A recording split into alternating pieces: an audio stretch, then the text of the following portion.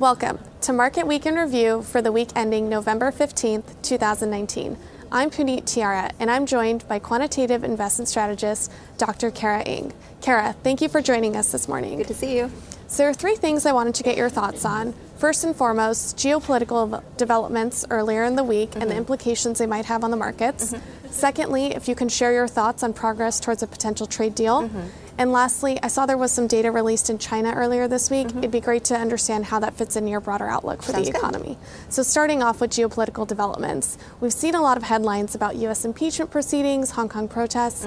Should we be concerned about that and the implications they have in the broader marketplace? Yeah, sure. That's a valid question. So advisors see a lot of these geopolitical headlines, but these geopolitical headlines are more likely noise than they are of substance to the market. So going first to impeachment proceedings. The relationship between impeachment proceedings and the market is mixed. So if we look back at President Nixon. So the stock market tanked during the Watergate scandal for President Nixon, but the stock market rallied during the impeachment proceedings for President Clinton. So what matters more, in my opinion, is more the underlying economy and market fundamentals.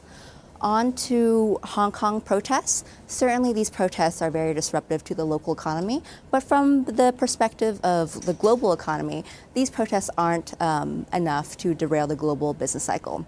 And then depending on the circumstances, if there is an escalation and the market overreacts with a sell-off, this could even be a buying opportunity.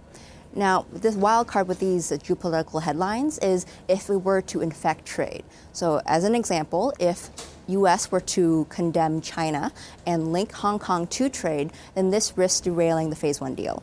And so on that note, do you think there's any progress on a broader trade deal, not just relating to Hong Kong, but China and whole between the United States and China? Yeah, so we're still waiting for clarity on trade talks.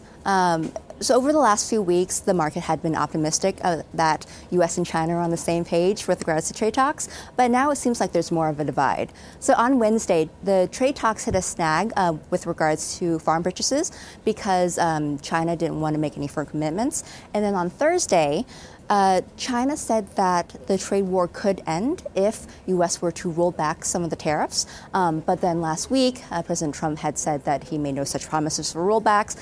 Basically, the market is in wait-and-see mode.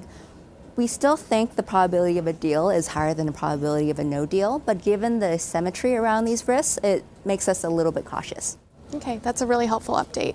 And so on the same note of China, as I mentioned earlier, I saw some data came out earlier in the week. Can you just talk about your views on if those were positive data points or negative and how they affect your overall outlook for the economy? The China data disappointed.